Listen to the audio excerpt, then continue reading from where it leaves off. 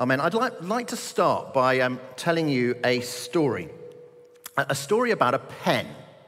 Now, not any particular pen, but this specific pen. This pen is a Montblanc piston-filled Meisterstück 149 fountain pen.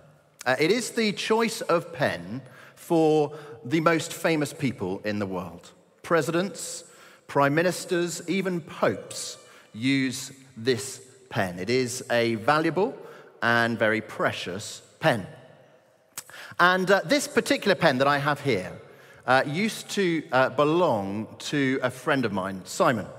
Now, I have knew Simon for just the last year because he lived on the same street as I live in Clapham.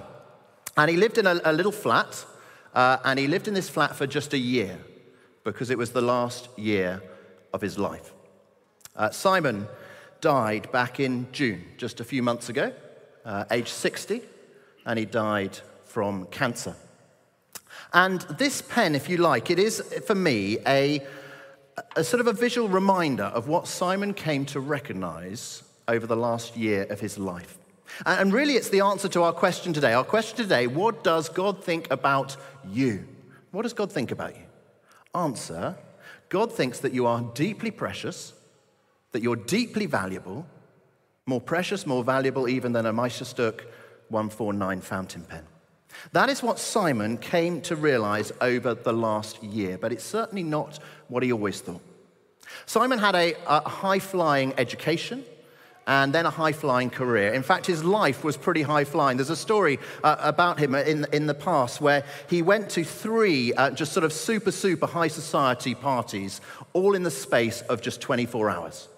Three high society parties, and what made it even more high-flying was that one of those parties was in London, one was in Paris, and one was in New York. He was quite literally a high-flying man. And in his high-flying life, his life increasingly became fairly wild as well, in all sorts of ways, with all sorts of ensuing challenges and complications. And having lived and worked out in the Far East, just before the pandemic hit, he moved back to the UK, and very soon after he moved back to the UK, he was diagnosed with terminal cancer. And so as we met, we got to chat in his little flat, and we chatted about his life and all that had happened in his life and all the excitements in it. But we also chatted about the challenge that lay before him with his diagnosis of terminal cancer. And the biggest question for Simon that was there deep down in his heart was very simple. Does God really love me? Does God really love me when he knows everything about me, including all the mess, all the stuff, all the things I regret, all the things I'm ashamed of? Does he really love me when I've lived my life, so much of it just hiding from God?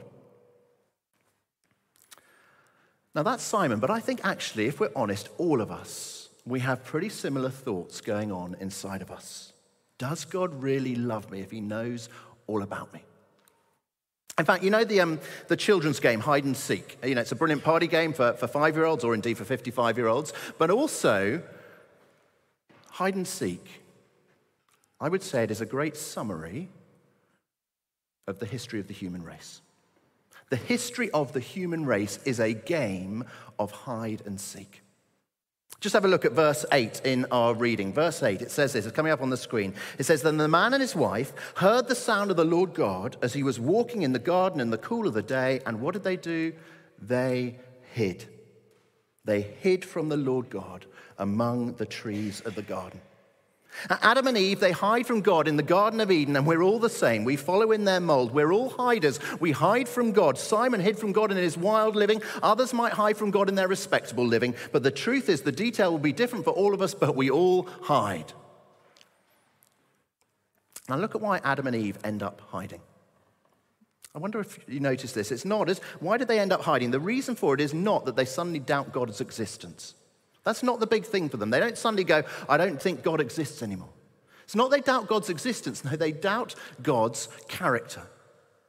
God's a spoil sport. That's sort of the tenor of the first few verses of the reading. You know, God is not a good, nice God if he stops you eating from this one tree in the middle of the garden.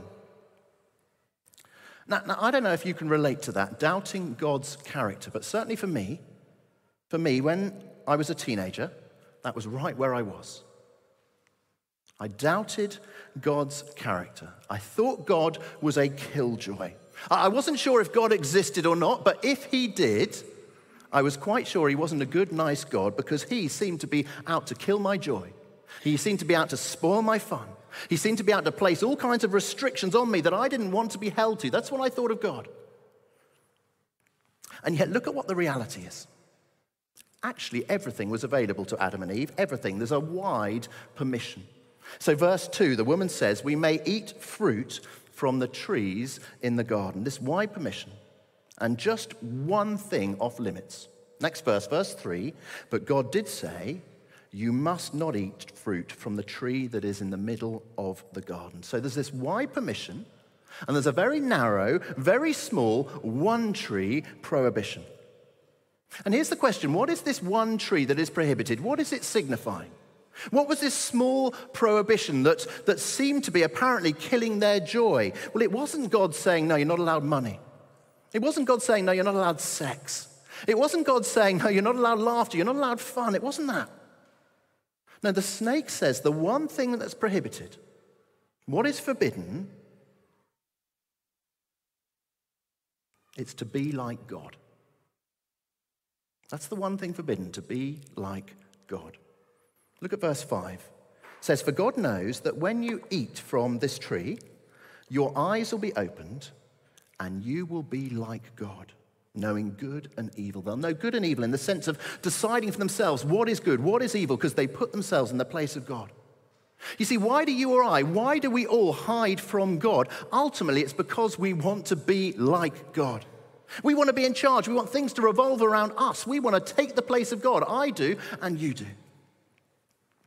Listen to what it used to say on the packaging of a Burger King Whopper a few years ago. Okay, let me quote it. This is what it said on a Burger King Whopper wrapping paper a few years ago. It says, you have the right to have this sandwich just the way you want it, exactly when you want it. Because on the menu of life, you are today's special, and tomorrow's, and the day after. Yes, that's right. We may be the king, Burger King, but you, my friend, are the almighty ruler. Now, it's tongue-in-cheek, but it is blatantly tapping into that idea that we all want to take the place of God, don't we? We all want to take God's place. We want to decide what's right, what's wrong, what's best for us, even when it comes to our burgers. Now, back in Genesis chapter 2, the previous chapter, we read how the man and the woman, they were both naked, and they felt no shame. But here in Genesis 3, we discover there is both huge guilt and huge shame, and they cover themselves with fig leaves. They hide from God. In the last verse of our reading, Adam says to God, he says, I heard you in the garden, and I was afraid because I was naked, so I hid. So I hid. And all of us, we will probably know something of that feeling. When we've mucked up, when we've done things wrong, those feelings of guilt, even years or decades after the incident, it eats away at us, and we want to cover things up. We want to cover the situation with fig leaves. We want to hide. We've got 4 children, and at least I think 3 of them, if not all of them, there have been some point in their growing up, there's been some point in their life where there's been a period of time whenever we've had to tell them off because they've done something wrong. Immediately after telling them off, they've run off to their bedroom and they've hidden under the duvet. There's that innate sense in all of us that when it's suddenly recognized that we've done something wrong, we want to hide. Now, as 21st century adults, we may not use fig leaves or duvets, but we all still hide. All of us do.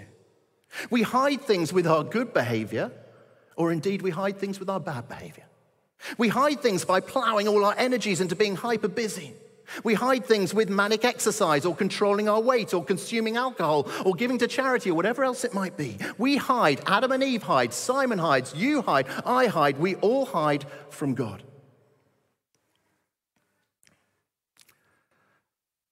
But while we hide, the history of the human race is that God seeks. God seeks. He seeks after Adam and Eve, and he seeks after you and me. God goes out in love into the garden, seeking Adam and Eve, calling out to them, verse 9, where are you?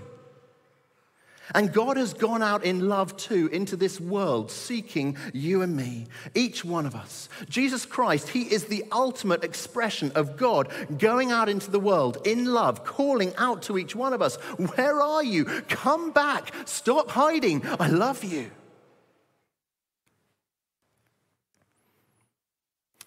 I wonder if you remember what took place on the cross as Jesus died. Jesus died, and either side of him were two criminals being crucified either side of him. And one of those criminals, they hurled insults at Jesus. He just hurled insults at him. But the other criminal, as he died on the cross, he looked across at Jesus, and he was in awe of Jesus. And this criminal, in the last minutes of his life, he said to Jesus, Jesus, remember me when you come into your kingdom. And Jesus answered him with the most staggering words. Jesus replied to him, truly, I tell you, today you will be with me in paradise. Now remember my friend Simon. Simon and I read that incident in the Bible as Jesus died with the two criminals about a month before he died. He was getting weaker. We'd had lots and lots of chats over the preceding months about all the big questions of life. And as we met that day and as we talked, I said something like this to Simon. I said to him this, I said, Simon, you may feel like you don't have anything to offer God. You may not be a criminal like this guy on the cross, but you know you've done things wrong, just as we all have. But know this, Simon. Simon, you cannot have less to offer Jesus than this criminal did. You can't have less to offer than this criminal, and yet you can say to Jesus, King Jesus, remember me, and Jesus will. Jesus loves you. No matter what has gone on in the past, no matter all the ways that you've been hiding from him, Jesus loves you. But I went on and I said, Simon, what you need to recognize is not only do you not have less to offer Jesus than this criminal, but actually also you don't have any more to offer Jesus than this criminal. And nor do I as a vicar. The only reason that any one of us can be accepted by God is not because of anything good in us, but simply because we are trusting in Jesus, the one who has done nothing wrong and yet loves us so much that he died for us in our place, the one who was rejected on the cross to pay the price for all our rejection of him. Our rejection as we hide from him. And so there the two of us sat in Simon's little flat on our street in Clapham. And we prayed. I prayed, and then Simon prayed. And he prayed a simple prayer to Jesus, saying sorry. Sorry for hiding from him. Saying thank you. Thank you, Jesus, for your love. Thank you for dying for me. Thank you for seeking me. And then saying, please come and be king of my life. As it were, Simon simply prayed, King Jesus, remember me. And just 1 month after Simon prayed that prayer to Jesus, Jesus did say to Simon those words that he said on the cross to the criminal. Simon, truly I tell you, today you'll be with me in paradise. On that day in June this year, as Simon died.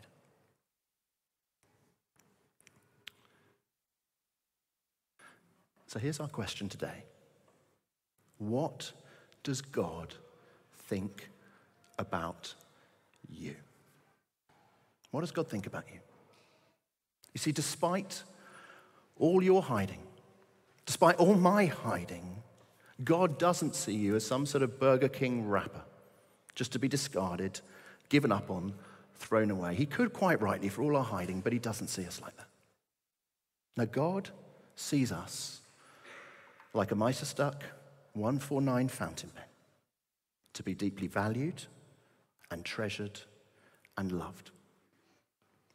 Indeed, because you and I, because we are so precious to God, despite the fact that we put ourselves where only God deserves, at the center of everything, despite that, in Jesus, God put himself where we all deserve, on the cross. He was willing to go to his death to seek us who had hidden ourselves from him. When Simon died, his close living relative wrote to me after the funeral. And she wrote this. She said, I know Simon would wish me to give you something of his to remember him by. And then she talked about how she was so thankful and how it was so wonderful that Simon had, and I quote, he had found faith and peace and acceptance in those last months of his life. And with this card was the gift of Simon's precious pen. And you know, since that day, I use this pen pretty much daily. I keep a prayer journal. I write my prayers to God. Basically, if I try and sort of just pray to God, just sort of in my head, just speaking them as it were in my head, I just find myself daydreaming and not really praying. So what I have to do is I have to write my prayers to God. And I've got a prayer journal. And each day, I use this pen to write my prayers. Because each day it is an amazing visual reminder of the love of God. It's an amazing visual reminder of the transforming power of God that I saw in Simon's life, and indeed I've seen in my own life too. Now, I don't know if you have played hide and seek recently, but sometimes in our family, when the hider can't be found, what we do is we call out to them and we say, give us a clue. Give us a clue. We can't find you. Where are you? Give us a clue. And what happens is the hider in our house, I don't know how you do it in your house, but in our house, what happens if we shout, make a noise, give us a clue, the hider will go, ee, ee, ee, or like that. It's very subtle.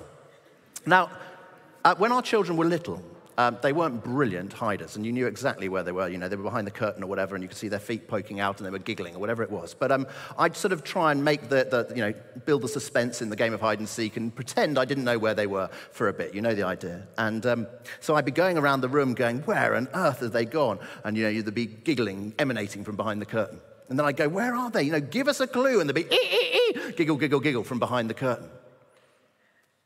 Now, the parallel isn't exactly totally exact. But I reckon some here today, you've been hiding from God. You know you have.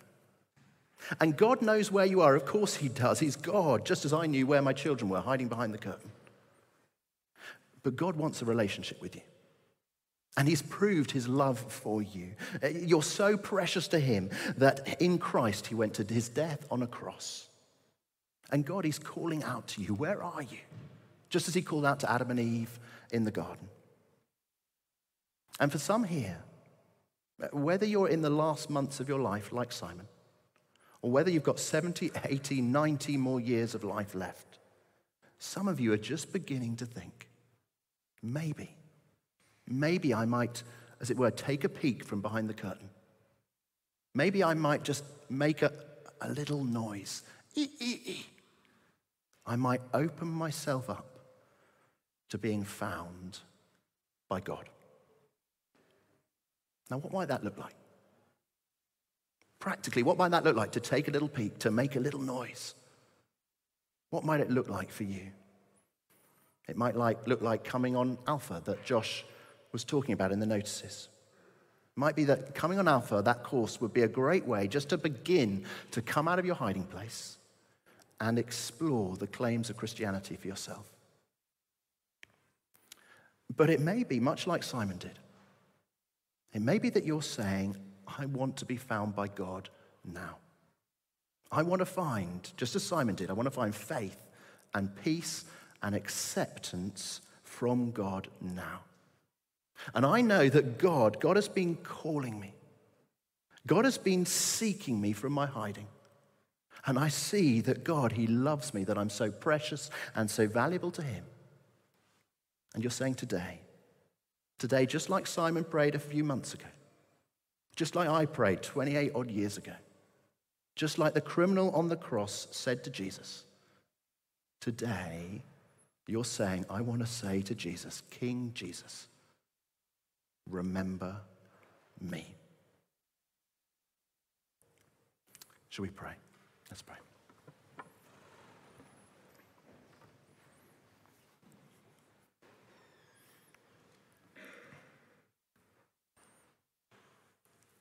just going to take a moment now. And if you would like to respond to the God who seeks you, I'm going to pray a prayer. And you might like to just echo that prayer in your heart as I pray it. It's going to be a prayer similar to the one Simon prayed a few months ago. A prayer saying simply to God, sorry and thank you and please. Saying, King Jesus, remember me. So let's pray. I'm going to lead us in prayer, and you might like to echo it in your heart. Let's pray. King Jesus, sorry. Sorry that I've been hiding from you. And please forgive me for living life, taking your place, acting as though I think I'm God when I'm not. King Jesus, thank you. Thank you that you've been seeking me. Thank you that you came into this world and you showed me how valuable and precious I am to you. Thank you that you went to the cross in my place. And King Jesus, remember me. Jesus, please come into my life by your Spirit. Please assure me that I have peace with you. And Jesus, remember me. Remember me not just in life, but in death. Thank you that you give the gift of eternal life, a life with you both now and beyond death. King Jesus, I pray this prayer to you. Amen.